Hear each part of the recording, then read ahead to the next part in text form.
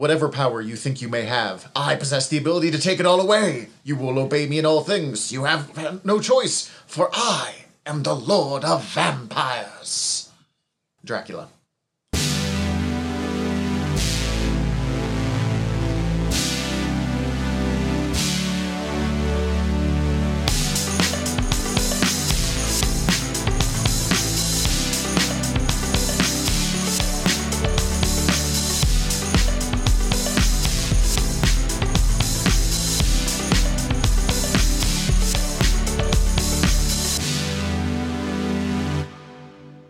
Aloha, bienvenidos, and welcome to Noob Island, a place for nerdy fun, friendships, and learning. I'm Professor T. And I'm Professor Z. Much like the starting zone of many video games, the goal of our island resort is to teach visiting noobs about geeky subjects, but away from the stress of having to worry about sweaty tryhards, griefers, know-it-alls, or neckbeards. We like to think of it as learning and luxury. Noob? Yes, Professor? Tell the rest of the class your name, what you're dressed up as, and what you're here to learn about. It's Halloween when we're recording this, just to answer some of that. Or it's not. I don't care. My name is Mac. I'm dressed up as a Raven cultist, I guess. I don't know. And then we're here to learn about magic in the Marvel Universe. Well, with that in mind, Professor Z, what's our lesson for today? Vlad Stepish. We Shepish. did this right before we Sepish. started recording. Sepish. I'm so bad at names. Vlad Sepish. Dracula. First of all, just to get it out there, I'm so happy that random happenstance made it so we're recording the Dracula episode on Halloween. Right, you guys are going to be getting this later, but be very happy for us right now that we're getting to do this on Halloween. On complete accident. Second, a thought I had when we were planning recording for this one, I'm not sure how much longer we can call McElroy here a noob. Because, I mean, we're not going to stop. Like, it's the whole motif of our show. But when I told you the issues to read, like, oh, it's Doctor Strange, whatever, you went, oh, the Montesai formula, cool. No one knows that shit. I recognize it's come up several times, but... So am I in the next class now? Did I graduate out of noob and I guess the next semester? I don't know. We'll figure out terminology for it. How did the Degrassi shows go with their names? So do I owe like Next 20,000? generation? Do I owe 20,000 now or in 4 years? It depends on how the student loan forgiveness goes. So, that very stupid intro is actually very appropriate to the character we're going today. Historically, I've not always been a big Dracula fan, because I'm like, really? Bela Lugosi Dracula is supposed to be a big name in the Marvel Universe? Yeah. And then I was like, you know, as I'm always trying to do when I'm doing my study and prep for this, trying to get inside the brain of the character and, like, understand my approach. And I went, oh, I get it. Dracula, in a nutshell, in Marvel, should be the #1 villain on Earth. Like, maybe Thanos and, like, the space villains can beat him, but, like, he should be whooping every single person except for one fatal flaw. Dracula is the dumbest villain, like, big league villain out there. Maybe, like, Abomination or something is worse because he's, you know, that's part of their shtick. But, Right. like, Dracula has one solution for everything, and that solution is vampire. He works backwards from his endpoint instead of trying to come up with a plan. His endpoint is vampires, and he's smart enough that he can make any plan get to vampire. But The problem is, yes, it's either I am a vampire or I will make a vampire. And if you can be vampire, which we have centuries of lore on how to do, he's got nothing. And once I understood this, he becomes a much more interesting character to me, and it also explains how Frank Drake is remotely capable as a vampire hunter. It's like, well, I know eventually part of his plan is going to be vampire. So as long as I counter Here's my that, steak, here's my cross, here's some garlic. we're good. Light 'em on fire. We're good. But when you look at it that way, kind of like how we looked at Mephisto's bored, Dracula's dumb, it suddenly becomes a lot more entertaining to go through the history of the character. Now, as I'm sure everyone knows, Dracula, even though this is based off Bram Stoker's Dracula, is very generously, let's say, based off of Vlad Sepish. You did it. Vlad Sepish. of Wallachia. I think it's Wallachia. Yeah. I just on pronunciation on that one. This one has Marvel's Dracula is a little more heavily based off Vlad Tepes, but he does sort of yin-yang back and forth between, like, I'm a warlord from the 1400s and I'm a Victorian monster man. Which Marvel's is more heavily based off of Gary Oldman. It's true. In the early 2000s with Dracula, they decided that the old Victorian style wasn't scary anymore, because, it never was. At least the Marvel version. So let's make him look like Gary Oldman from the 90s movie. From Francis Ford Coppola's Dracula. yeah. Or Which... is that one in Francis Ford Coppola's Bram Stoker's Dracula? Yes, it is one of the best Dracula stories, though. So, Well, it is the... but to the actual thing. Born in 1430 AD, Vlad Tepes, also known as Dracula, was born in Strasbourg, Transylvania, which is now in Romania, in the small European country of Wallachia. He is the son of Vlad Dracul, also known as Vlad the Elder. Now, Vlad II. For a note, Dracula, or Dracul, means the dragon. So it's also Vlad the Dragon. Dracula is son of the dragon. They got this name when they joined a obsessive, I believe, Catholic Christian sect. Right. He was admitted to the Order of the Dragon. It sounds really fancy. It's more just like we wanted to create something really prestigious sounding for all of the rulers along the border to make them feel special for being the ones having to oppose attacks all the time. Yeah, that's it's very extra in the classic medieval way. Now, we're going to kind of skip through most of his actually alive stage. There are various fascinating things about this. I know Myths and Legends podcast does an episode on it. I believe Lore does as well. If you want, here's an interesting version of this story in half an hour. But in the Marvel version, most of this is true. He potentially helps overthrow his brother when he's 7 years old. He flees. He takes over. If I remember, he flees again, takes over again, beats a Catholic priest. He's voivode 3 different times, so... Yeah. Beats a priest to death when the guy, he's like, hey, do you think I'm going to go to hell for all the killings I've done? And the priest was like, yes! Absolutely! He's a priest. That's his job. He's supposed to tell you where you're going to go. Why'd you kill him? The important part of where this shifts is Dracula's death. And also, I'm just going to refer to him as Dracula from now on. At this point, especially post-death, he stops being Vlad and becomes Dracula. When it turns out that Dracula was murdered by Ensabanur himself, the X-Men villain Apocalypse.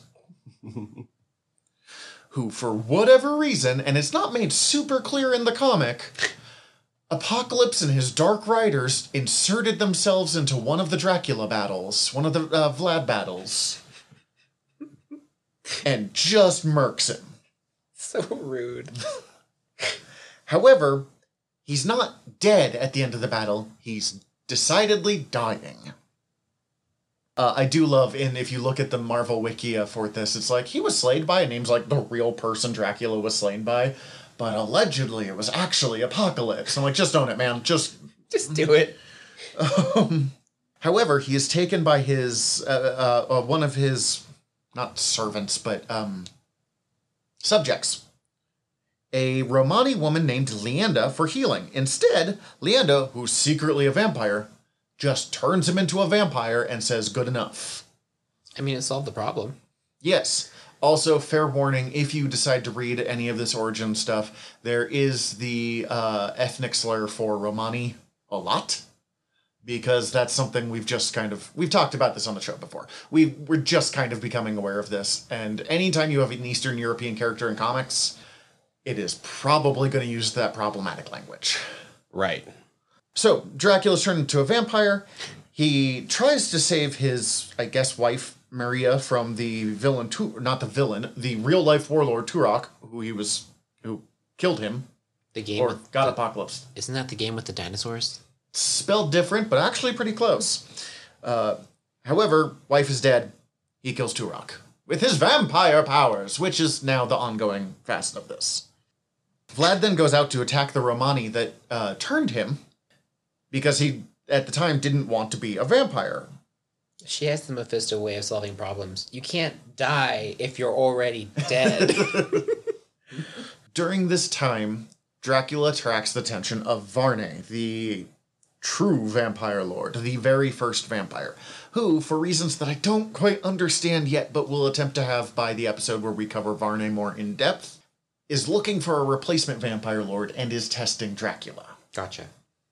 He sends his servant Nimrod to poke and poke and poke Dracula, trying to piss him off enough to prove himself as the true vampire lord. Was Nimrod one of the first people God spoke In to? the Bible, Nimrod is a hunter, and I don't remember beyond that, but thanks to Looney Tunes and a misunderstood joke where Bugs Bunny calls Elmer Fudd Nimrod, making a joke about a hunter, and everyone thought he was making a joke about an idiot.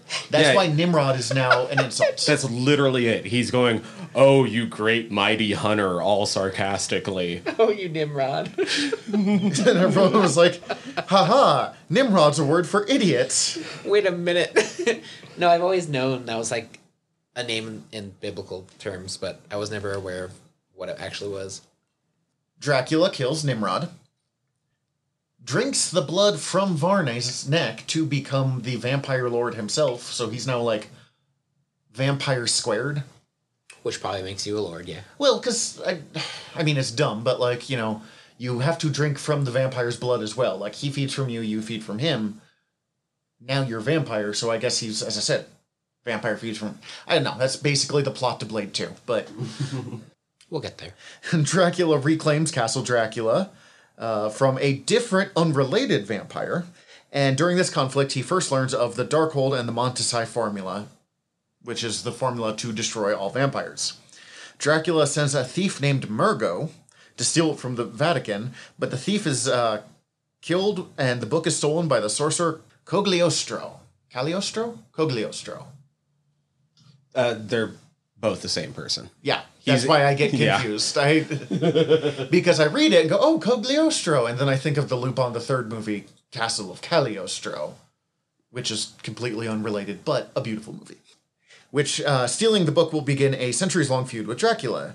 Dracula also, at this point, starts creating his brides, which is just any woman he finds attractive enough to keep around as another vampire, and gets his revenge against Murad II, who is, I believe, the son of the person who killed him. Following an assassination attempt in 1471, Dracula gives up the throne but remains in Castle Dracula for over a century. During this time, he's forced to confront and kill his son, Vlad Tepulus, who had been raised by Romani and taught to hate him. This will start a long, long tradition of every single one of Dracula's kids despising him. Castlevania. Yeah, I was about to say that's probably lifted directly from Castlevania. Well, no, some of this... I mean, when did Castlevania come out? The first one? Yeah. 90-something? Oh, so this predates the at least the first characters. Right, I mean... Maybe earlier. We all know how sparse some of those old comics are written. True. When they filled in details later. They probably... Yeah. Well, and it's just... It's a fun plot point. My father's a vampire! Mm-hmm. Dracula's approached by emissaries of... Oh, my God. Why do I have so many words I forgot to ask out? Bologna? Bologna? It looks like how we spell bologna, like the terrible meat, but apparently it's a real place. Bologna. Oh, Bologna. yeah. That place. Spain and Prussia, requesting that he remain out of their countries. This annoys Dracula, so he kills all of the emissaries and begins a tour of Europe, just wandering around causing havoc. Fair. You're gonna tell me to stay out? I'll show you what I think of that. I'm gonna just go kill your people. Throwing a temper tantrum across Europe? Yes! We've seen this again and again and again. We have. He's the Namor of the land. During this time, he encounters Rachel Van Helsing, not the one from the modern day, but the very first member of the Helsing family that he ever encounters. Her husband, I believe, dies. Her romantic interest dies. And Rachel, in revenge, swears that her family line will oppose Dracula until their dying day, which will end with Rachel. Other Rachel. So from Rachel to Rachel, the Helsings opposed Dracula. Rachel to Rachel. In 1606, Dracula encounters Elizabeth Bathory, the Blood Countess, another real-life, quote-unquote, vampire character. Who? Wait, can we point out that in the 1500s he fights Solomon Kane at one point? Oh, just I because it's missed Solomon that. Kane. Oh my God, you're right. Because it's And Solomon Kane. He encounters alchemist Esteban Diablo, who is the Fantastic Four villain, Diablo. Mm-hmm. Who's just an alchemist. He's not important to this. He's just very dumb with a very goofy mask, and so I kind of love him. I apologize. I completely skipped a century there. Ignore what I said about Elizabeth Bathory. We'll get to her in a second. During this time, a man named Durrani manages to steal Dracula's diary, which reveals several of his weaknesses and eventually becomes one of the sources that Bram Stoker uses in Dracula. Because not only is Dracula real in this world, the book Dracula is also real. And they decide that they need to leap through some hoops to try to explain both of those things. It's basically a history book. Mm-hmm. Here he meets Elizabeth Bathory, a distant relation to him who is now known as the Blood Countess. In real life, she was arrested and jailed for, among other things, torturing women and bathing in their blood. It might have been because the crown owed her a whole lot of money instead of actual, sadomasochistic cruelty, but in this one, she definitely done it. Dracula turns her into a vampire. Oddly, not as big a thing as I would have expected the Blood Countess to be. For a while, Dracula rules over a province in Spain, but is driven out following one of the first of many encounters with a quote-unquote golden angel.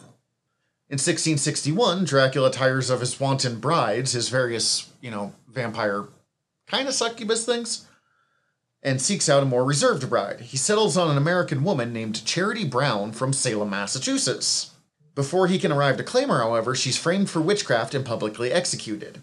In return, Dracula manipulates the slave Tituba into setting into motion the infamous Salem witch trials, which 1, wildly ignores everything that caused the Salem witch trials, 2, puts way more of the onus on Tituba than she absolutely deserves, and 3, makes it the 3rd or 4th origin of the Salem witch trials we've covered just on this podcast. So I know we've brought up all the other characters that are supposed to be there due to time travel shenanigans. I don't think we've mentioned that Dracula is there like the week before. Dracula, the New Warrior Firestar, Agatha Harkness, Scarlet Witch, possibly either Quicksilver or Vision. I don't remember if one of them came with. What a wild ride. It was a very busy week. That's one way to put it. In the 1670s, with no one human nearby, Dracula is forced to make do with a cow's blood. He accidentally, however, and I'm not sure how this works, because they're supposed to drink some of your blood too, creates Bessie the Hell Cow, who will go on to be a foe of Howard the Duck. Good for them. It does mean that Bessie the Hell Cow will be a problem in the Marvel Universe for centuries, though. That's totally fine. I'm happy that happened. Also, just as a note, Bessie the Hell Cow wears a Dracula cape. It needs to be understood. It's amazing. Oh my goodness. And this is why the Marvel Comics shared universe is one of the greatest things in existence. That's amazing. Also, I'm pretty sure Bessie will team up with Deadpool later on. Why not? That's a perfect sidekick for Deadpool. In 1753, while in Germany, Dracula is captured by a group of villagers and tied to a stake. The village priest, Father Eisner, douses him with holy water and drives a stake into his chest. Present at the execution is Eisner's adopted daughter, Marie. After destroying the vampire, Father Eisner suffers a massive heart attack. That evening, Marie removes the stake from Dracula's chest, resurrecting the vampire, and she strikes a bargain with him, swearing that she'd acknowledge Dracula as her savior if he agrees to use his powers to save Father Eisner's life. Sure, he killed you, but whatever. Instead of doing that, even though he agrees to it, He tears Eisner's heart from his chest and presents it to Marie as a demonstration of his power. She's like, I will worship you. I freed you, and I will worship you if you save my dad. And he's like, okay, here's his heart. Do you want it? Wait a minute, that's not what I asked at all. He then attempts to attack the girl, but she dangles a cross charm in front of Dracula's face, making him run away. Because again... If you can counter a vampire, you can counter Dracula. And I'm not sure if it's easier or harder for him in the modern day. Because everyone knows all of the basic rules now, but not as many people believe in vampires. While in the medieval era, every village had their own solution for vampires. Dracula swears that one day she will beg him to give her life everlasting. They will meet again 70 years later, but I can't actually figure out if she did or did not, or if she just showed up as like an 80-year-old and gave him the middle finger, which is what I'm choosing to believe. Oh yeah, if she didn't show up anywhere else, I'm assuming she said no. Dracula Castle is endangered during the 18th century by a pirate named, very aptly, Helen de Ville. Helen is spelled Hellyn, and DeVille is spelled DeVill. Helen. However, Helen DeVille will be killed by her own crew when Dracula exposes her as a witch. Was she also wearing the skin of 101 Dalmatians while doing this? Yes. Yes. Now, yes. I refuse to look up that comic and find that specific thing. I hate it. And then immediately afterwards, the probably substantially more dangerous combined military threats of Turkey and Catherine the Great's Russia.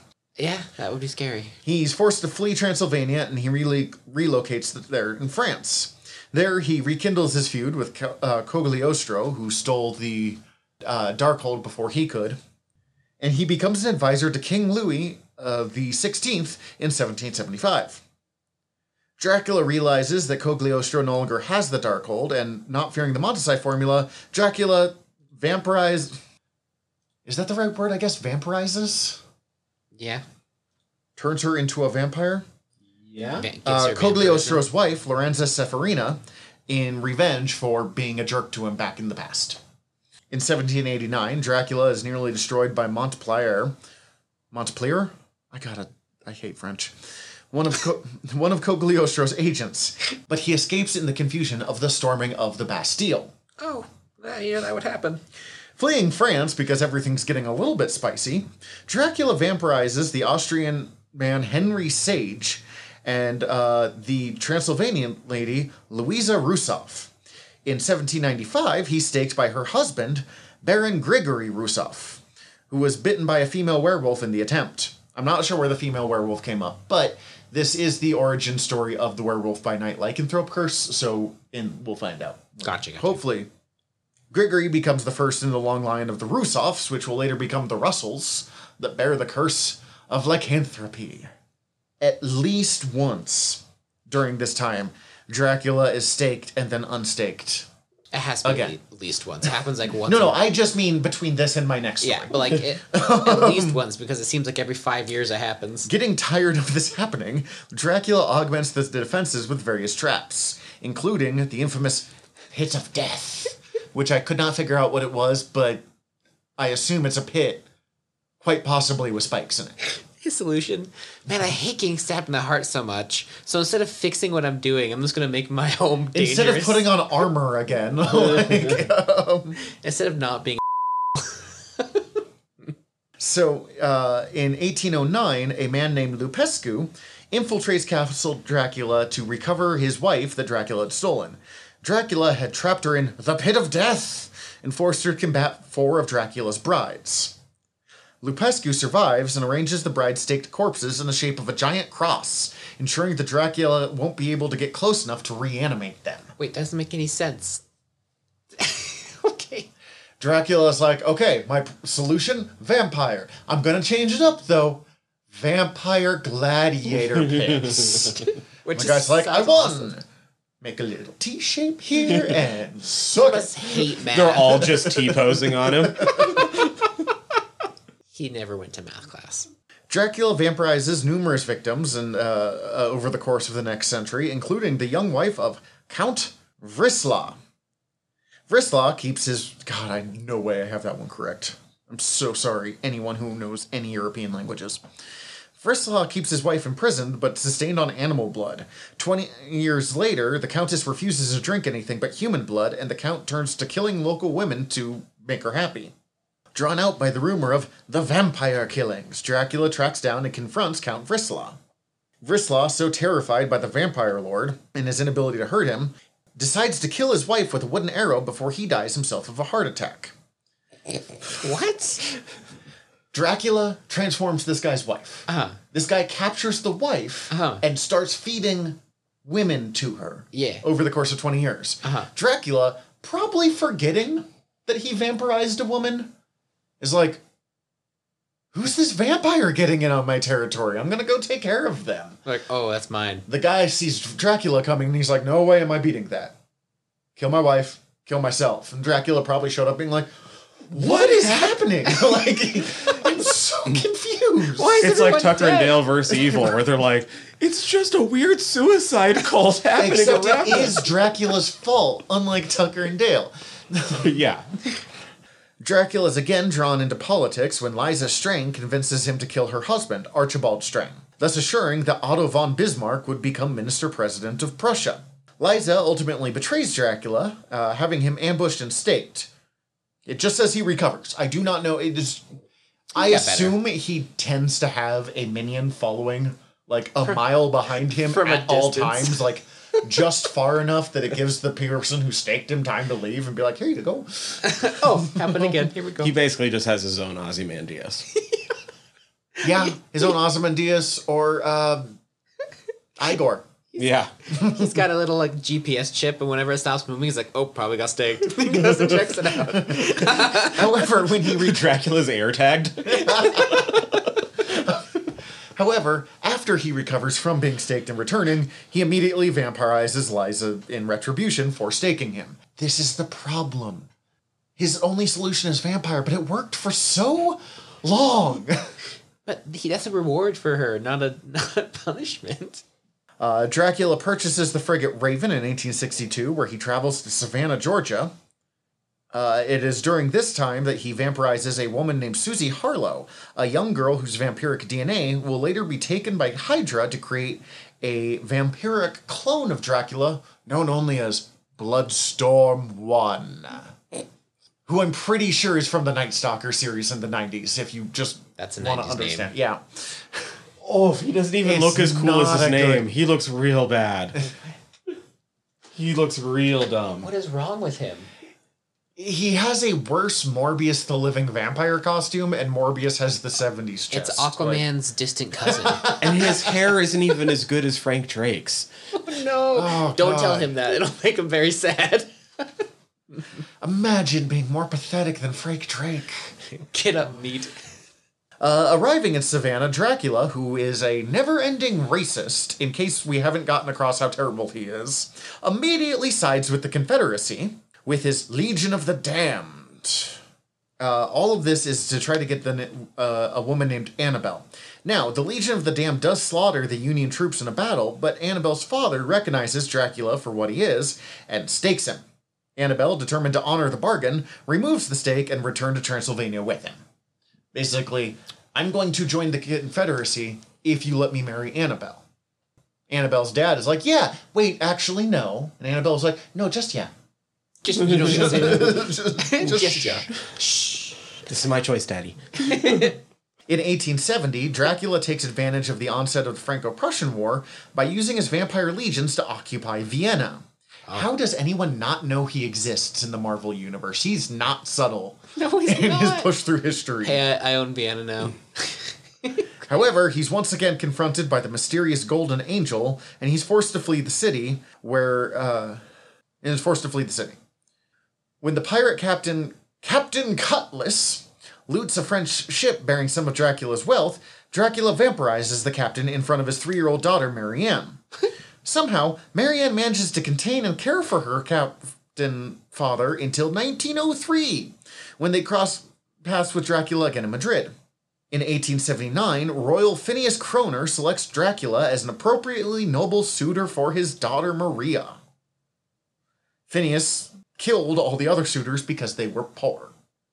I guess the only person they ever met with money was Vlad Dracula. I like you, but you're poor, so you gotta go. Yeah. About that. You know, the Marvel Wiki's next lines is clearly Phineas was unaware of Dracula's vampiric nature.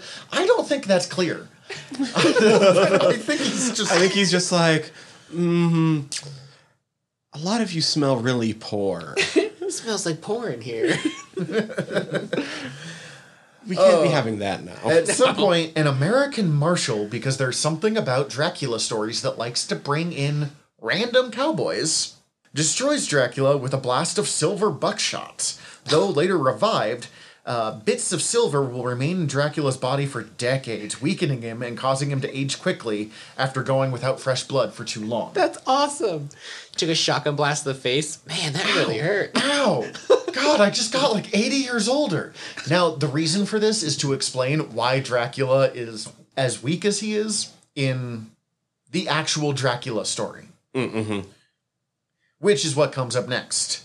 Now, insert plot of Dracula. Yeah, really. Bram Stoker.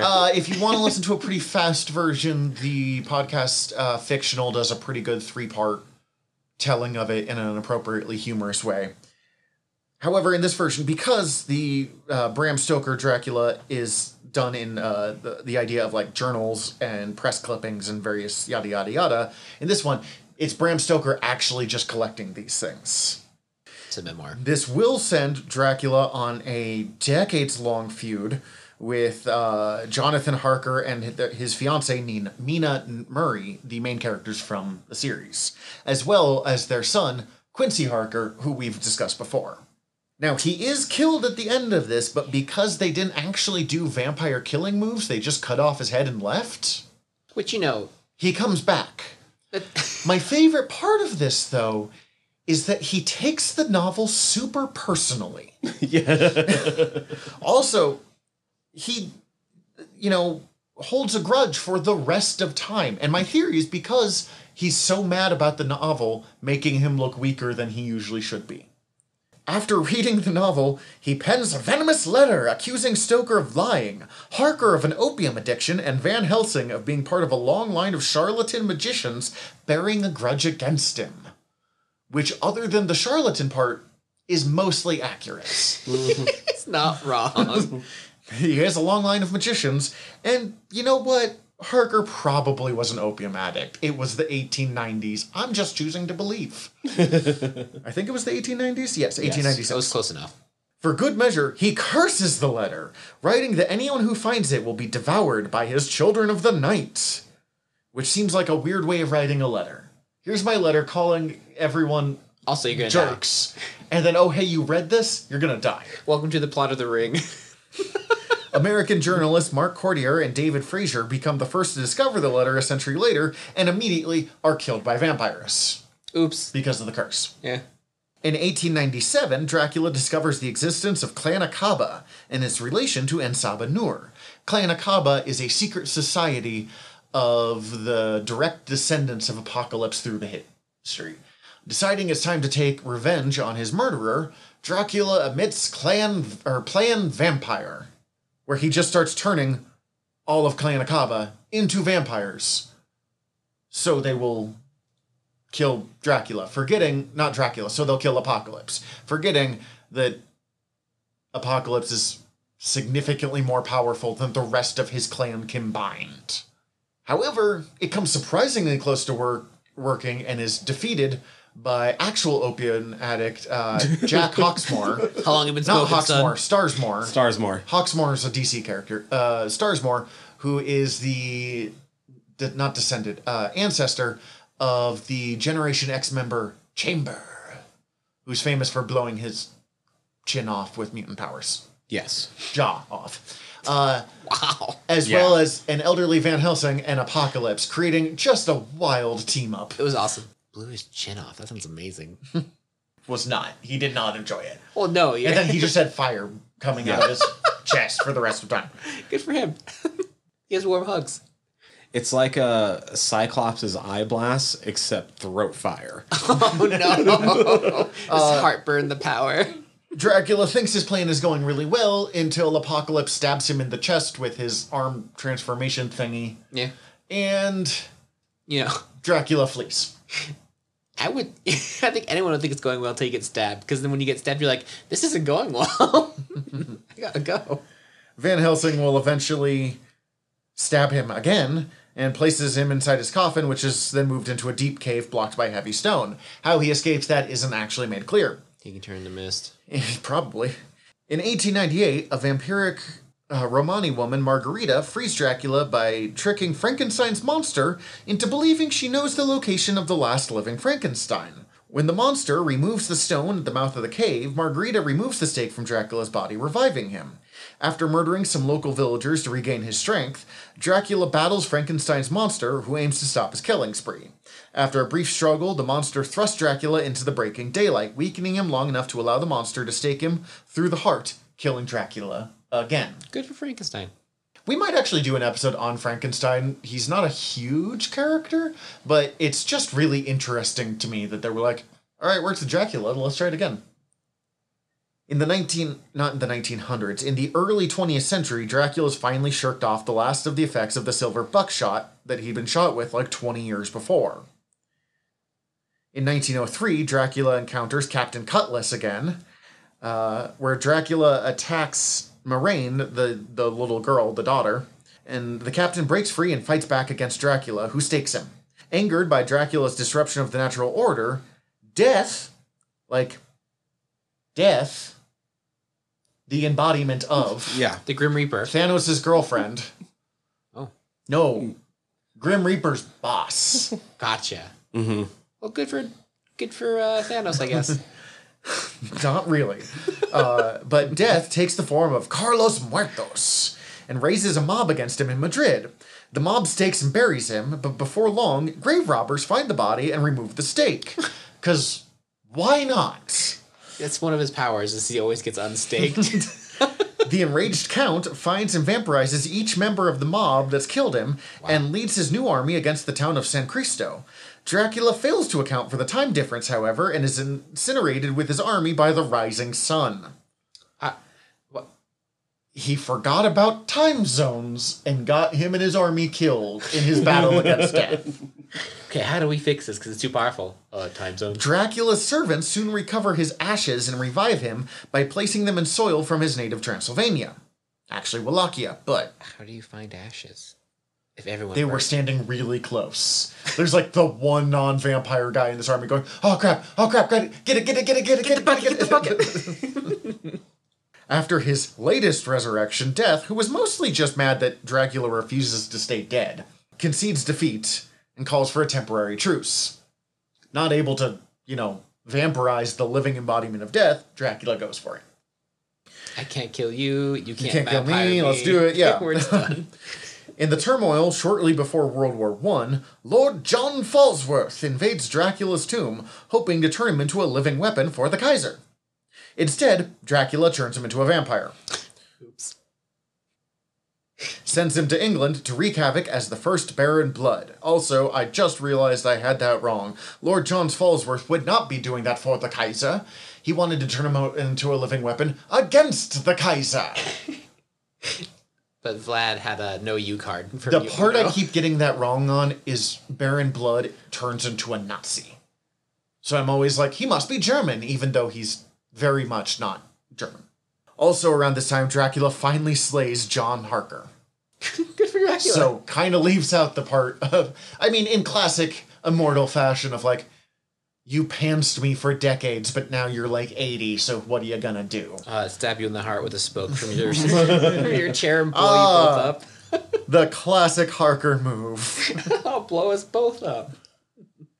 In 1926 in Rome, Dracula makes the enemy of mobster Nick Diablo, who puts out several contracts against him. All three hitmen sent by Diablo, as well as Diablo's girlfriend, Luisa Morelli, are vampirized and sent back to kill Diablo. Which I mostly just bring this one up because I love the idea of Dracula versus the mob. That's actually a good way to get rid of the mob. I would read that every... Send him back home. God. Is actually a solution. Dracula meets Marianne Cutlass again and vampirizes her husband, Count Macros de la Triana. Really bummed out that both her dad and her husband have been turned into vampires, Marianne allows her husband to vampirize her. Years later, Marianne will return to Dracula, begging him to end her cursed existence after her husband was staked by Blade. Blade do what Blade do. Marianne does not have a happy story. Nah. A lot of these people don't.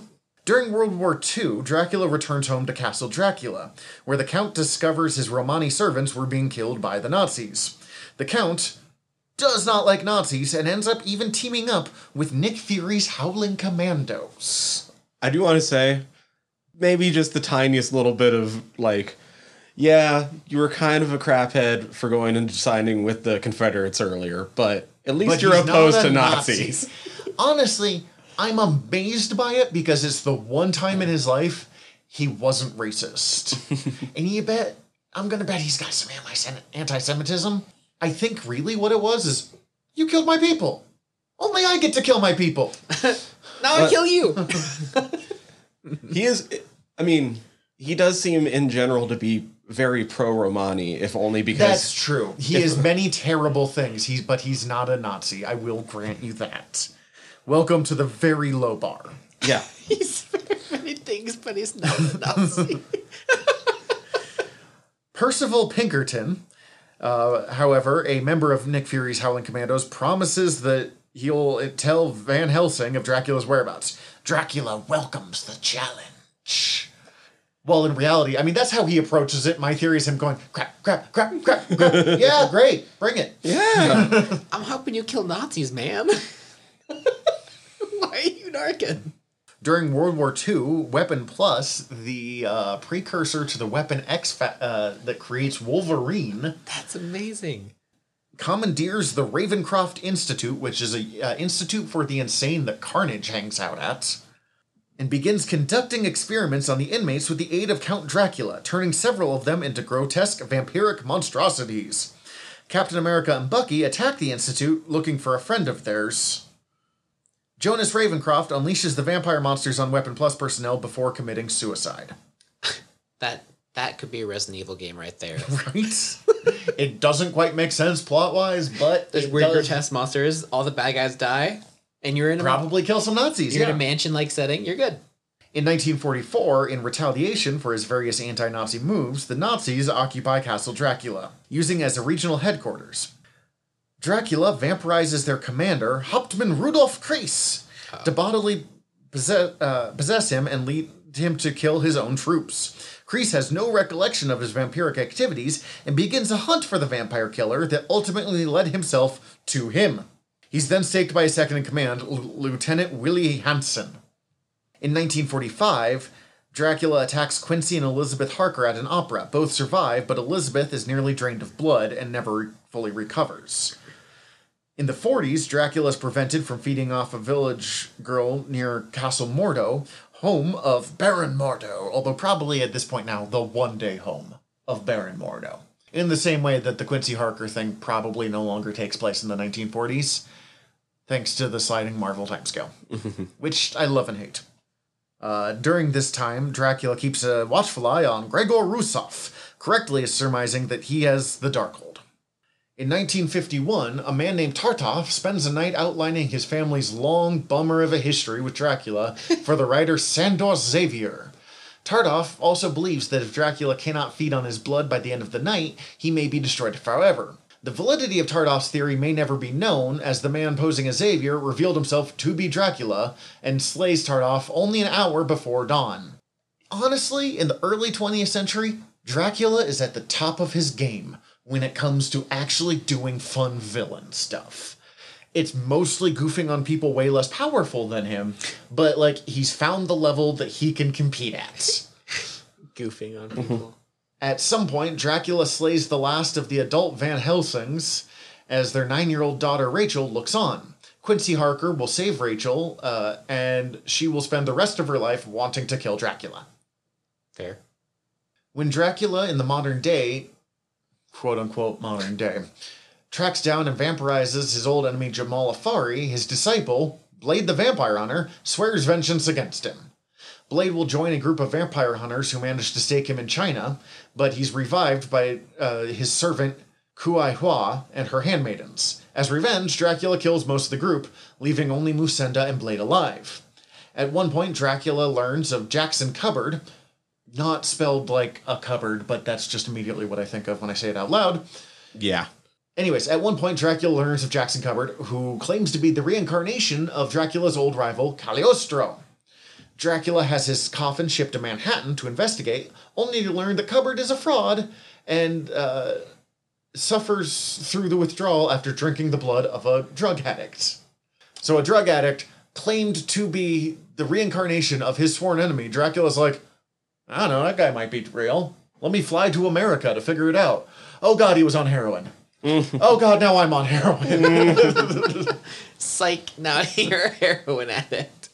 Marie Laveau has her servant bring Dracula's coffin to New Orleans, where he's drawn to a young girl he had recently vampirized. She obtains a sample of his blood for her immortality serum and proposes a more permanent alliance. But Dracula refused, irritated at being bound by force. In Paris, Dracula is confronted by Helene Dubois, great-great-granddaughter of Cagliostro's man Jacques Dubois, who sends an animated gargoyle to fight Dracula. During this time, he will also vampirize CIA pilot Roberta Christensen, who continues to fight him afterwards, ultimately crashing her own plane in an effort to destroy him. In Paris, Dracula meets an American girl named Mary, who after years of failed relationships, actually embraced undeath as one of his brides. When even Dracula abandons her, she impales herself on a stake. That's brutal. Dracula is staked by a Scotsman and tossed into his own pit of death. We'll just move on past that one. He mentally sends his agent, Comte Saint-Germain, to obtain the Amulet of Zarathos to revive him, but he's foiled by a young Sue and Johnny Storm, future members of the Fantastic Four. Heck yeah. I know nothing about this story. I want to know everything about this story.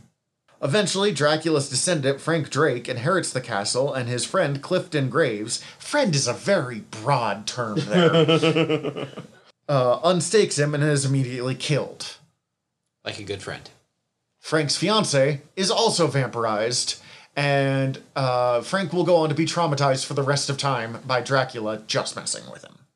And Drake joins the various vampire hunters, including Rachel Van Helsing, Quincy Harker, and Dracula will also go up against foes like the werewolf, Jack Russell, the most recent of the Russoffs, and his girlfriend Topaz, who we covered back in one of our Witches episodes. Mm-hmm. Also, somewhere around this time, or possibly earlier, thanks to the sliding timescale, it's hard to say, but it's depicted as the 70s, Dracula gets conned by super thief, the Black Fox, who gets into a high-stakes underground poker game with Dracula, but then arranges the monster hunter, oh god, I can't think of his name, Ulysses Bloodstone. Oh, yeah. To interrupt the middle of the fight, and while he's fighting off Bloodstone, Black Fox steals all of Dracula's money that he had with him, and runs away. That's actually kind of cool. It'll come up again later, but it's not... Okay, honestly, I bring it up because I got very distracted reading the Black Cat comic series that's out right now, instead of doing the Dracula research I should have been doing, and I was like, oh, Dracula, shut up, it's okay! Dracula usurps Castle Dunwich in London, and making it the newest Castle Dracula, and banishes the spirit of the former owner's father, who wants to sacrifice her to darkling gods. Whittier, the former owner, Sheila Whittier, breaks free from Dracula, and much to his surprise, and leaves him for David Eschol. When Dracula kills her lover, she threw herself out the window, choosing suicide over being his thrall. Dracula also suffers considerable agony when he enters into the Vatican to slay Giuseppe Montesi and destroy the Montesi formula. He seems to remember the Montesi formula exists roughly every 100 years. He's like, oh yeah, doing a thing! That can wipe things out that I like. That stops me from being However, me. Montesi had already sent the formula to Quincy Harker. Sometime after this, Dracula crosses Dr. Sun, who I've mentioned before, and will come up more in a later episode because he's just too good to not talk about. He is a human brain in a robot body that requires blood to survive. It's amazing. He's Dr. Sun, the robot vampire. I love that. I love that so much. They will go on to have off-and-on battles between him, Dr. Sun's assassin Juno, who is a man with a silver stake for a hand, and Blade and the various vampire hunters. He is. Yes, no, literally. He is the villain from Shang-Chi with a less useful weapon hand. Servant of Dr. Sun specifically trained to defeat Vlad Dracula and had his right hand replaced by a silver lance. In credit to the idiot, he does succeed several times. Wow. Yeah, including by burning him to death with a flamethrower. That'll do it. Way to go. During this time, Dracula is... Oh my god, Dr. Sun is even better than I imagined. What's up, this part? I could never have imagined that's the art. Yeah, actually, I considered us reading Dr. Sun comics for one of our future episodes, but unfortunately, or probably fortunately, he's a recurring character, not here's a 5-issue arc that's like a perfect read for him. I do like, however, that the way that he's brought back this time is by the other vampire hunters to get help defeating Dr. Sun by putting virgin tears on Dracula's ashes. No other time has virgin tears ever been mentioned. They're just that extra. He's right. Quincy Harker. That's awesome. And Blade. Sun will become a father again after marrying his third wife that he cares about, Domini. Domini is about to become a human sacrifice of Anton Lupesky's Church of Satan. Now, this is a different Anton and different Church of Satan than the one that we read in Hellstrom. Okay. It makes sense. There's a lot. This is the nature of the beast. However, Dracula interrupts by posing as the devil himself. So these writers were really just like, we need a Church of Satan, so it's going to be led by an Anton. Yeah. Yeah. The real Anton was a jerk, so I don't mind. Yeah, I don't mind either, honestly. Satan, Dracula, demands the girl that they're trying to sacrifice so he might sire a son. Lupesky, the Anton in question, sees right through the deception, but hopes the child will be powerful under his control. Lupesky marries the two, and they have a somewhat demonic-looking son named Janus.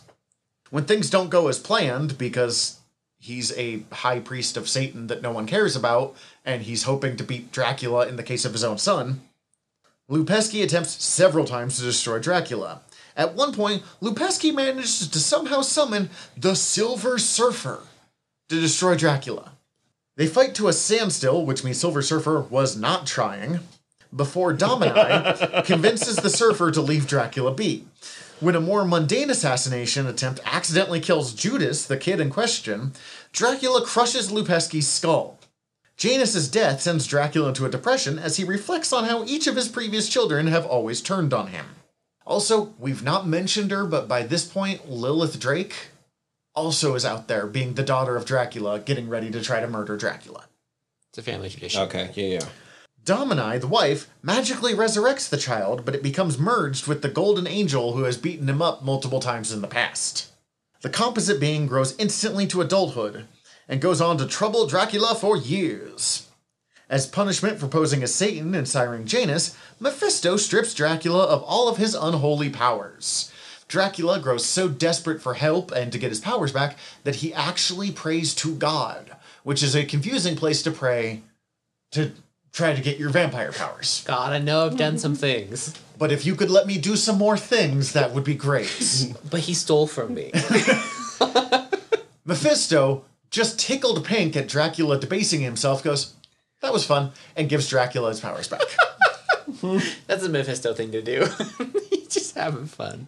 Shortly after this, Dracula will be staked by the silver spike-wielding Quincy Harker. Harker dies when he blows up the castle in the process. Dracula, however, will be returned. They take the stake out. In a resurrection that I've never quite been able to figure out, Dracula is revived by Florence Ebers to serve as the immortal body for her resurrected husband, Augustus. I know it's Augustus, but I like Augustus better. Augustus Gloop? Yep. She used the Yazdi gem to impose Augustus Gloops, no, just Augustus, his personality on Dracula, but destroys the gem when he turns on her. Dracula also gets caught up with the satanic cult of the Enclave. Later, Jacques MacDonald will begin to merge minds with Dracula after, I guess, Jackie? I don't know. Jacque. Jacques. Jacques, but it's a woman. Still Jacques. Okay, Jacques MacDonald starts to merge minds with Dracula after she receives a blood transfusion from her mother, who was a former victim of Dracula. Dracula is weakened as Jacques begins to take on his sinister personality, but she expels his influence by sheer force of will. Returning to the partially rebuilt castle, Dracula renounces, and slays his brides. Dracula suffers an embarrassment when he bites Howard the Duck, but all he gets out of it is a bad taste in his mouth. Manipulated by the six-fingered hand, Dracula sides with the defenders against his rival vampire, Gordsky. Dracula twice fails in an attempt to make the X-Man Storm one of his vampire brides. But we will meet two different versions of, alternate universe versions of Storm, who successfully are turned into his bride, becoming the villainous Bloodstorm. Interesting. In unrelated stories we will not mention again, Bloodstorm's a funny name. During this time, Dracula will seize control of the cult of the Darkholders and will make them magically enhance him to cancel out most of his powers, making him strong enough to face Thor in battle, though he is defeated. However, shortly after this, attempting to get the Darkhold again, he is defeated by Doctor Strange, who uses the Montasai formula to destroy all vampires. Now, in fairness, I am not sure where the Dracula story that we already read fits into this timeline, because I think it came out after the Montasai formula story, but it just doesn't come up too much. He's killed there again in that story, mostly because he couldn't figure out how to use a CD-ROM. Right. Not for lack of trying. Which ends with Frank Drake disappearing into obscurity before he will randomly return with nanotech weaponry and a Renaissance church. Nanomachine, son. During this time, Inspector Judea Golem wounds Dracula to such an extent that the purity of the sacrificed souls overwhelm him, causing an explosion. A mysterious explosion somehow fuses Frank Drake, Hannibal King, and Bloodstorm 1, the Dracula clone we mentioned earlier, into a new monstrous Dracula. Eventually, the real Dracula spirit takes advantage of the situation, displacing Drake and Queen and making him the master of the new body. So basically, he's killed and forced out of his body killed, but then takes over the body of Bloodstorm 1, which will probably never be mentioned again. You know what? If it makes us so Bloodstorm 1 can't come back, I'm fine with it. Yeah, it's kind of like how Lex Luthor has cloned himself more than once. Lilith Drake, his daughter, is taunted by Dracula with the knowledge that the spells freeing her from vampiric weaknesses also meant that she can never actually kill her father. So she infects him with a blood virus created by Dr. Charles Seward. Seward is a big character, I believe, in the... nope, that's a different Dr. Seward. My bad. There is a Dr. Seward in the Clone Saga from Spider-Man. Oh. So I was thinking, but that's Seward Tainer, not Dr. Charles Seward. Yeah, this is definitely a reference to Jack Seward, who is in Dracula. Oh, yeah. Oh, God, I forgot about that one. There's so many forgettable white guys. There's like 6 Frank Drakes in that book. Well, because there was 3 of them that were all vying for Lucy Westenra's hand. Dr. Seward, Arthur Holmwood, and Quincy Morris. Dracula's able to survive the blood virus by feeding on Seward, who had used his own cursed blood to create the disease. So he used cursed blood to create the disease, and then when you drink the cursed blood, you're cured from the disease, and Dracula's like, lucky day. Dracula encounters the mutants known as Generation X, and is later forced to work with Elsa Bloodstone, daughter of his old-school weakness, enemy, Ulysses Bloodstone. The two opposed the Nosferatu vampires, who had hoped to infect other pureblood vampires with a virus that would make them into immortal blood donors. With the millennium approaching, and a story that Marvel probably tries not to talk to anymore because the year 2000 was 22 years ago, Dracula prepares for the ritual of ascendance, and surrounds himself with armies of vampires from around the world to protect him during his weakened incubation state. Dracula succeeds despite the opposition of a new group of vampire hunters, gaining immense power and growing to a gargantuan size, basically becoming a Power Rangers villain. When Dracula takes Divinity Drake as his vampire bride, Divinity reveals herself to be, in fact, the sorcerer Amshed. Amshed brings forth the mystical Lodestone, which summons the souls of everyone to be vampirized since the last ritual performed by Varney. Again, the purity of the souls overwhelms Dracula, and Blade stakes him for good measure to make sure he's destroyed. The remaining vampire armies in the area are destroyed by the spiritual backlash. Just in case. I was like, and we're gonna overload Dracula. And Blade's like, I'm getting in my say. I'm here! Try and stop me! Dracula's body, I guess the Bloodstone 1 body destroyed in this one, also doesn't stick, and he returns under unknown circumstances and attempts to vampirize Spider-Man, but it doesn't work because Spider-Man is protected by his radioactive blood. Spider blood. Spider blood. Immunity to vampires Radioactive is spider a blood. Spider-Man power that is not often mentioned, and I was unaware of until this week. That's awesome. Dracula remains low for several years until he randomly decides to meet up with Victor Von Doom on the moon, As you do. where he attempts to make a non-aggression treaty with Doom and Doom's group, who are known as the Cabal, which is a group of various supervillains, including Loki, the White Queen, Norman Osborn, who at the time had Nick Fury's job, Oh. and the supervillain known as the Hood, as their own evil Illuminati. Wait, there's a good Illuminati? Reed Richards, Iron Man, Doctor Strange, Professor X, and Black Bolt. Huh. Side note. Every character who should not be allowed to make bad decisions for the rest of everyone else, all in one room making bad decisions for everyone else. Side note, I have a feeling that Anthony Ramos is going to make the Hood 5 times more interesting than he's ever been before. Well, he's never actually been interesting, so I've always rooted for the Hood because I like the design, even though it's so simple. I've but always wanted to root for the Hood, and he will come up after the monster section in the not sure where this fits section, along with, Moon Knight, Shang-Chi, all the people that the Hood regularly gets punched by. The Hood is a low-level crime lord who gets a demon cape to become a higher-level crime lord. So, with the cape, he's on the level of Kingpin. It's a Mephisto cape. Gotcha.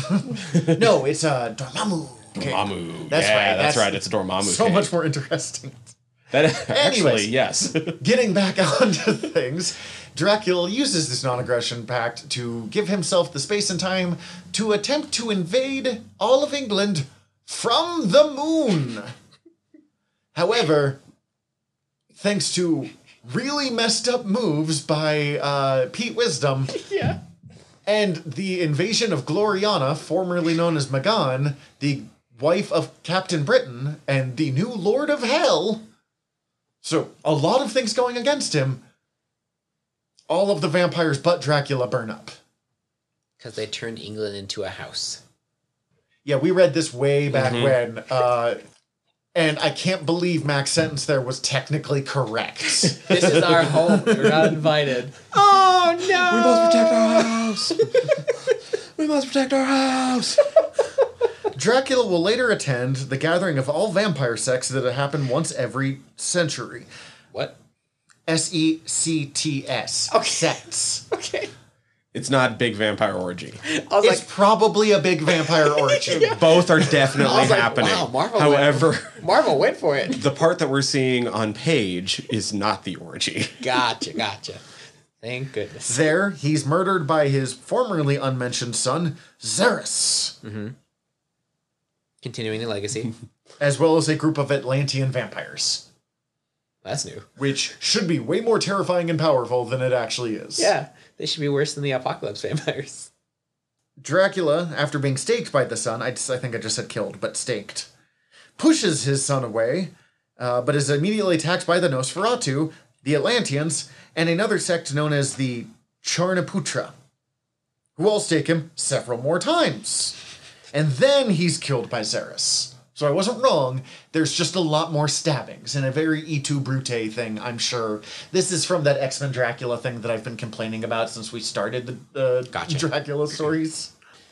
Xerus orders his father's remains to be separated and asks for the other leaders to choose between siding with him or dying.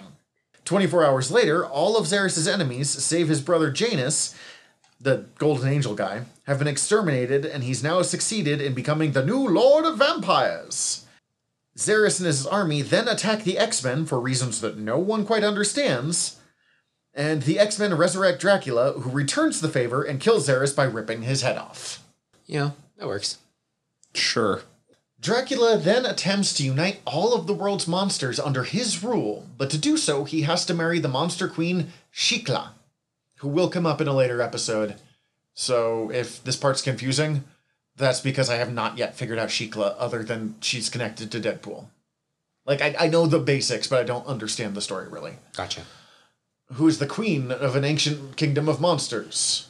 Also a succubus. Also a succubus. Dracula hires Deadpool, for reasons that no one can understand, I don't think Dracula understands that either. to retrieve Shikla from her resting place and bring her to New York City for said wedding. Deadpool misses his deadline, and Dracula orders Deadpool to be killed, sending a dominated werewolf by night and the new Frightful Four, among others, after him. But the new Frightful Four is Probably his Frankenstein's monster, Encantu the living mummy, the alien electrical life form, he's made of electricity, Zax, spelled Xzax, and Marcus, who is a centaur with a venom symbiote. That's kind of badass.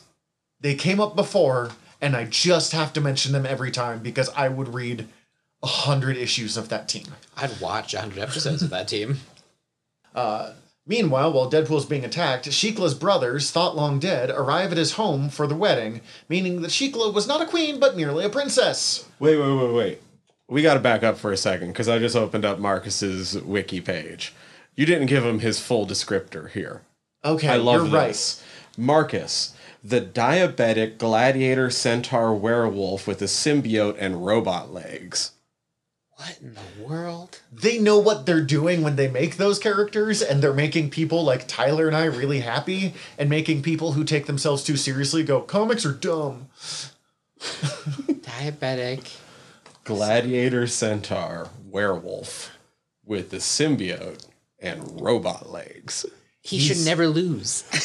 Or he should always lose. That's amazing. His character quote at the top of the page is, "And a time to make sure that my blood sugar is in proper balance." He's a walking commercial. This is one of the things I love about the complete shared timelines, because you get extremely serious characters along with these joke characters. He should always have a bucket of candy with him. And this is how Squirrel Girl became so big. Squirrel Girl? What? Right. It's Steven that's obsessed with Squirrel Girl. She's a mutant. She beats up Thanos. What? He lost to Squirrel Girl? She stops Galactus from eating the Earth by helping him find a planet full of nuts to feed on instead. What? This is so good. Go, guys, just Google the new Frightful Four. That's amazing. We might... Oh my You know what? I doubt we'll do an episode, but we will definitely put some time into them on the Frankenstein episode, I promise. Yeah, that fits. Anyways, while Deadpool is still making his way to Shikla to New York, Dracula murders her brothers, once again making her a queen. Shikla finds out and marries Deadpool in revenge and rouses those loyal against her to the forces of Dracula. This also makes Deadpool the king of monsters. Wow. I can totally see that happening. He's like, what? Why are we married? All the creatures living in Monster Metropolis begin fighting on the streets of New York while Shikla steals into Dracula's lair. Dracula uses Medusa's head to petrify her, but Deadpool arrives to save his new wife. Deadpool stakes Dracula with his own severed hand, and Deadpool's cancerous blood nullifies Dracula's healing factor, forcing Dracula to escape towards a hidden safe house in New York sewers. With the help of the Thunderbolts, Blade, and Deadpool's friends, Dracula's forces are defeated and the survivors retreat to the safe house, where Dracula orders them to never again mention Deadpool to him. So that's his solution, is don't talk about Deadpool. Let's just call them all again and pretend this never happened. Hey guys, this didn't happen. Yes, boss. Part of me was like, kind of, anytime we were talking about the next section, like, here's the vampires, here's what comes next, is always worried that next section's going to be boring. But then I read literally anything about the monster era, and I'm like, That's pretty good. we're going to be fine. Yeah. Yeah. Dracula still wants his revenge, even though he's banned anyone from mentioning Deadpool, and he develops a serum that enhances his existing vampiric abilities, making him stronger, faster, better than ever before. That's the $6 million man. I just couldn't stop myself. But basically making himself a super vampire, except he's already the vampire lord, so he's now a super vampire. He plans on creating an army of super vampires, but when a squadron of them defeat a dozen of Sheikla's best soldiers, Deadpool steals a time machine from the ruins of the Baxter Building to retrieve Dazzler from the past. Blair would then use her light powers to destroy the enhanced vampires, first with Deadpool and then with Sheikla. Dazzler is a disco mutant, literally created in conjunction with a disco company as a cross-promotional thing. We have an episode of Word Balloons on her. We're not getting into it right now, but I love her. Okay. With the mutant ability to transfer or to convert sound into light. Disco. Yeah. Cool. Which makes her an amazing vampire hunter, and she's actually currently starring in a series called Exterminators, where her, Boom Boom, and Jubilee, and Laura Kinney, X-23, all new Wolverine, team up to kill vampires together. Yeah. Severely weakened by Deadpool's cancerous blood, Dracula buys a Mark V Spider Slayer robot to take his revenge, but the contraption is destroyed when Deadpool manages to place a mound of thermite on its back. Dracula sees Wilson without his costume, however, and decides that letting Deadpool remain alive in that state would be meaner than destroying him. He's not wrong. Yes. Also, he's just calling another mulligan, let's be really honest here. He's like, I can't do this. At some point following his encounter with Deadpool, Dracula's taken into S.H.I.E.L.D. custody and turned over to Stake, which is like S.H.I.E.L.D. but for magic stuff. Special threat assessment for known normalities. Extra normalities. Will come up in our later episode of how governments make bad plans to deal with the magic world. There's like 16 different versions of like the S.H.I.E.L.D. mystical sector, so that's where that's coming up. That's fair. Oh my god, I love the Stake emblem. It is a circle with a wolf head and 6 coffins and 2 crossed daggers and a star. But not nearly as complicated as that sounds. I might make a shield of that for my Wacky Bats foam fighting game. Really cool. Huh. Escaping from Stake, Dracula returns to his castle in Romania, taking an enthralled Vampire by Night with him. Vampire by Night is the daughter of Werewolf by Night. Neither one of them actually refer to themselves as that in the... Right, it's the werewolf and the vampire. Yeah. Actually, she might be Vampire by Night. I think she is Vampire by Night. I think she is Vampire by Night. Dracula then begins to call all the vampires from around the world to him, where they too fall under his thrall. Of note was the sudden disappearance of Jubilee, which was detected by Cerebra in X-Haven and brought the attention of Logan. Because Jubilee is a vampire at this stage. Tracking Jubilee down to Romania, Logan encounters the Howling Commandos, who is a team of mystical mystical characters assembled by S.H.I.E.L.D. to fight mystical characters. They decide to team up, and as the commandos attack the vampires guarding Dracula's castle to create a distraction, Logan breaks in to seek out those missing. When Logan finally finds Jubilee, Dracula reveals himself and bites the would-be rescuer. However, Logan's healing factor counteracts the change, allowing him to continue the fight, though he's still defeated, making another person with the immunity to vampires and a previously unknown superpower. Although... so he would be immune to vampires is why Captain America wears the scale mail on his neck. Literal, that's why the costume change happened. Gotcha. That's fair. Many of the Howling Commandos are defeated by the horde of vampires led by Vampire by Night and are also captured. However, the Werewolf has managed to call for backup, which arrive in the form of Orgo and the Man-Thing. I love the Howling Commandos. Who free both Logan and the team. Logan then fights Dracula yet again, though their battle is seemingly evenly matched, until Orgo, who is a giant monster man, captures Dracula and burns him with the sunlight, weakening his hold over the other vampires. This allows Jubilee to break free from the thrall, knocking Dracula off balance and allowing Logan to decapitate him with his claws. Logan then has Dracula's severed head disposed of by Cerebra, who unceremoniously hurls it into the sun.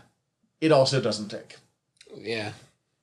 Dracula returns again, and hangs out in Latvia for a while. He's tracked down by Deadpool and Spider-Man, though, with the help of Cammy Van Helsing, a previously unknown Van Helsing, the last scion of the Van Helsing family. No longer afraid of Dracula, after witnessing his state, Cammy confronts him and the two faced off in a match of Versus to determine whether Dracula assisted them in mustering his vampires against Shikla's army of monsters from Monster Metropolis invading Manhattan, or Cammy let him consume her. Cammy wins, that's almost a very different story. And Dracula joins the heroes on their return to New York City. I'm pretty sure Versus is a card game. Probably is. Or they arm wrestle. When Dracula promises to help Deadpool fight Shikla, because their marriage has fallen apart, Dracula decided to propose marriage to Shikla as soon as they were reunited. Shikla accepts the marriage proposal, and she and Dracula are married. This is the unexpected result of convincing Shikla of abdicating her throne as she grew uncomfortable of ruling her subjects through force. Dracula and Shikla then bounce. Cool. Even though he married her to... I don't understand. I think Dracula's just like, I got a wife out of this. I don't want to deal with Deadpool anymore. Peace. I mean, if you... Deadpool's a handful. Appearing again, seemingly dying of old age, and with Shikla nowhere to be seen, Dracula orchestrates a plan to seize a portion of Russia's territory. He instructs his reborn son Xeris, who's now on his side again, to adopt the identity of the Shadow Colonel, a purported dissident of vampire who contested the throne aided by this Legion of the Unliving. Under this pretense, Xeris commits genocide on his own people, weeding out the weaker members of the vampiric race. Taking a frail and weakened appearance, Dracula used these attacks to seek refuge in Russia and exchanged all his knowledge for a piece of territory where he could allegedly spend his final days in peace. The Russian government dispatched Dracula to Chernobyl, unaware that he could still strive in this land, because he's not going to be killed by radiation, he just can't vampirize someone too radiated. Also, the Russian government's like, sure, we'll give you some land. Give him Chernobyl. Dracula's like, oh, bummer, exactly what I wanted. The Lord of Vampires then reunites with the Legion of the Unliving, who he is theoretically fighting against, and declares it the Kingdom of the Vampires. After he establishes his kingdom, Dracula becomes once again the leader of the vampire nation. He resurfaces later in Paris while humankind was distracted by the rise of the sovereign mutant nation of Krakoa. The vampire nation uses this opportunity to rise in the shadows. Just like the mutants were now united behind their leader, Charles Xavier, the vampires were now also united behind Dracula. Dracula hires Omega Red, a mutant villain of Wolverine, and promised him the carbonadium synthesizer in exchange for his services. The carbonadium synthesizer is a mouthful of a MacGuffin that keeps Omega Red from dying from his own powers and upgrades. Omega Red's first mission is to enter Krakoa and lure Wolverine to one of Dracula's hideouts in Paris in order to allow Dracula's soldiers to steal his blood. Once done, Wolverine's blood was then transferred to Dracula, allowing him to now survive when exposed to daylight. His mission completed, Omega Red returns to Paris and was given the carbonadium synthesizer by Dracula, though Dracula warns him that there was a detonator hidden inside of it as he still has use of him. Dracula then orders Omega Red to join Krakoa, but to obey him. He will later also help out in the King in Black invasion, which allows in return for taking on Null, the god of the symbiotes' armies, the UN grants the vampiric nation actual status, but in return, Blade's the new sheriff. Sheriff Blade. Which is where we roughly lead off here. That was a whole lot to read. Let's take a quick break, and then when we come back, we will discuss today's readings.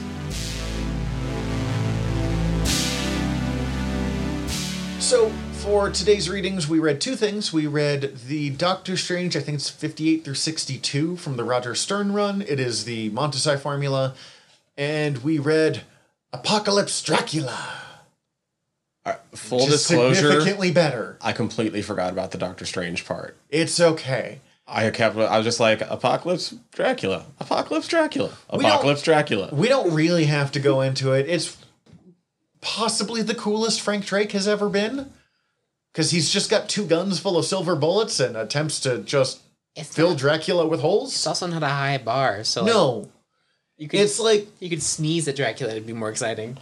not as cool as like weird Ren Fair super genius Frank Drake, but also not as weird. Like, I don't know. Like, it's. I really hate Frank Drake. I couldn't tell. I don't know why he bugs me so much. He's just such a forgettable white boy. I don't know. It's the same run from the Dormammu and Clea story that we read way back in episode 3. Yeah. But that era of the run was better than this one is. It's historically important, but the story itself is... Yeah. It's an example of a decent early 80s, mid-80s comic book. But that's about all I have to say about it. Apocalypse versus Dracula, I have no idea why this book exists. Yeah. I'm so happy it does. So good. I liked it, but it also felt weird. Like, maybe it should have been 9 parts instead of 4, and like the whole last one is just like, oh yeah, we only have 4 books to tell this story. This is a popcorn comic book. Mm-hmm. This is, you're going to sit down, you're going to finish it in an hour, and it's going to be like big, goofy, splashy scenes and a plot that does not make much sense if you think about it too closely. Based off when it came out, I imagine it was another attempt to cash in on the Twilight franchise's popularity by putting vampire products out there. Why against Apocalypse? Why not? I wonder if they just flipped a coin and or like rolled a die with a list of various popular immortal characters. I was about to say, they're like, which characters would have been around? Okay, they're all going on a dartboard. Wow, apparently Dracula encountered Apocalypse. What are we going to do with that? The whole reason they show up is like, he was too strong, but his army was like 3 sizes the size of the Turkish army, and he's like, hey, I've won! And then Apocalypse comes in and is like, where'd everybody go? Now, from a plotline perspective, Mr. Sinister would have been a much easier and more logical go-through, but because I love that Apocalypse's story is almost as extra as his enemy Cable's is, it kind of works that he randomly inserts himself in the middle of an Eastern European war for no reason whatsoever, kills everyone, Because he can. and then just takes off. Like, his that stone henchman he has, he's like, remember that warlord he killed? He's like, I've killed a lot of warlords. You got anything more specific than that? That henchman, by the way, is of the name Ozymandias. He mostly exists so someone can wax poetic while Apocalypse does things. Yeah. The flashback, first off, I was like, okay, Apocalypse encountered Dracula, whatever. I can roll with that. Apocalypse was around for way too many things, probably. Mm-hmm. But I mean, so is Dracula, as we saw through our last bit. my biggest gripe isn't even necessarily with this comic, because so many other things do it since Bram Stoker's Dracula. I hate that red armor. Yeah. Why do you hate the red armor? I hate the red armor. Well, actually, in the comic, it was a little bit better because it actually looked like armor. It didn't have all the weird... No, the weird veiny ripples. tooling stuff. Yeah, that's fair. I had someone ask me to make that for them once, and I was like, do you have any idea how expensive that would be for you? Don't like... But I also just don't like the look of it. Just... not even in that movie either. Like, that's always been the weakest part of the movie for me, other than Keanu's accent, but that's a different... I like the movie, but I'm not pretending it's high art. The other part, though, that caught me by surprise was... And look, they don't say anything else, and it's kind of a popular name, so it doesn't have to be him. But the implication was that in that battle, that Vlad's second was his brother Radu the Handsome, which, no. No. Those two No. hated it. Like, plenty of people have siblings that they hate, but we need to truly understand the scope of I will overthrow you and your entire damn country level of hate that these two had for each other repeatedly. It's my country. No, it's my country. Also, like, keep in mind that Vlad is regarded as a national hero, whereas Radu is more akin to Benedict Arnold. Mm-hmm. Well, Interesting. he did turn over Wallachia to the Turks multiple times. Mm-hmm. Again, that the actual story of Vlad Dracula is super interesting if you like bloody medieval history. I can't remember, do either of you have the book in front of you? Who was the writer on this? Because the artist is artist Clayton Henry, who is interesting. When I was younger, I did not like his art at all, and now he's one of my favorite working artists. It might be different for the two of you, but he plays that line between, like, realistic and cartoony pretty well. Like, the proportions aren't perfect, but they're relatively there. But he's got a very thick-lined drawing approach that I appreciate. I'd say that pays off, too, because some of the transformations you see from the cult of... What's it called again? Clan Akaba. Akaba. Are strange, so, like, the cartoony feel to it, like, just enhance the strangeness of it. Or, like, when he opened his mouth wide enough to fit the other guy's head in there and ripped his head off. It's written by Frank Thierry. Oh, yep, I just saw that myself. He's a decent comic writer. He's not one of those writers that I go, oh no, but he's not one of those that I go, oh yes, either for. It's going to be fine. I enjoyed this. Now, admittedly, I'm a sucker for the Victorian era. I'm a sucker for literally any secret society that's not racist. Or a racist secret society that can be destroyed because they're racist and they deserve it. I love that storytelling arc too. Right. Good times. So I guess literally any secret society story I'm into. I'm going back to my original statement there. And I like bizarre not team-ups, any kind of bizarre crossover. I did something bizarre. Clan Akaba being turned into vampires works for me. Yeah. Clan Akaba needs to be used significantly more than it ever is. Yes. Well, they set up that they could be anywhere. Like, they were in multiple parts of history that were, like, key points for change. So there's no reason that Marvel can't be like, well, we've set it up, and now we can They use set it. them up, and they use them in a few places here, but never significantly. I want a vampiric Clan Akaba versus the Hand. I'm giving it to the Hand, but it'd be a good fight. That'd be awesome. Because they would just have holy water grenades, and then you just win. Well, they'd be like, I'm vampiric mutants. The Hand would just call on Blade, and Blade would be like, more vampires to kill? He's like, who are these ninja guys? Don't worry about it. Go for the vampire mutants. Done. you got me. Vampire mutants. Meanwhile, Daredevil's team being like, hey, Wait a Blade, minute. stop working with the Hand. He's like, can't talk now. Killing vampires. Talk later. Ooh. That'd be Then you good. could bring in Elektra, too, who I'm not a huge fan of, but would be pretty fun with Blade. Like, that's a good team-up. Elektra killing vampires would be really good. With the a Sai next to Blade. Whole lot of that black and red motif. Mm-hmm. Oh, yeah, nope, it's in. It actually works really well. God, that might be the first Elektra story that's ever interested me. The one that doesn't exist that Yes! we just made up. She was the worst part of Daredevil Season 2. Yes. Not the actress's fault. I thought the actress was fine. No, she did a good job. The whole storyline was just weird, bad. though. I just don't like Elektra. I don't know if I have too much to say about this one because it's a popcorn book. I love reading a popcorn book, but it doesn't always leave a whole lot of, like, here's my deep and personal thoughts about this. I mean, I kind of hinted at it. My biggest gripe with it is it's like 3 issues of setup for a story that then gets wrapped up in 1 issue. Yeah. Very few comic books should be a 4-issue miniseries. And it was big in the 80s. I mean, that Magic Storm and Ilyana one we did was the same thing, and it suffered from the exact same problem.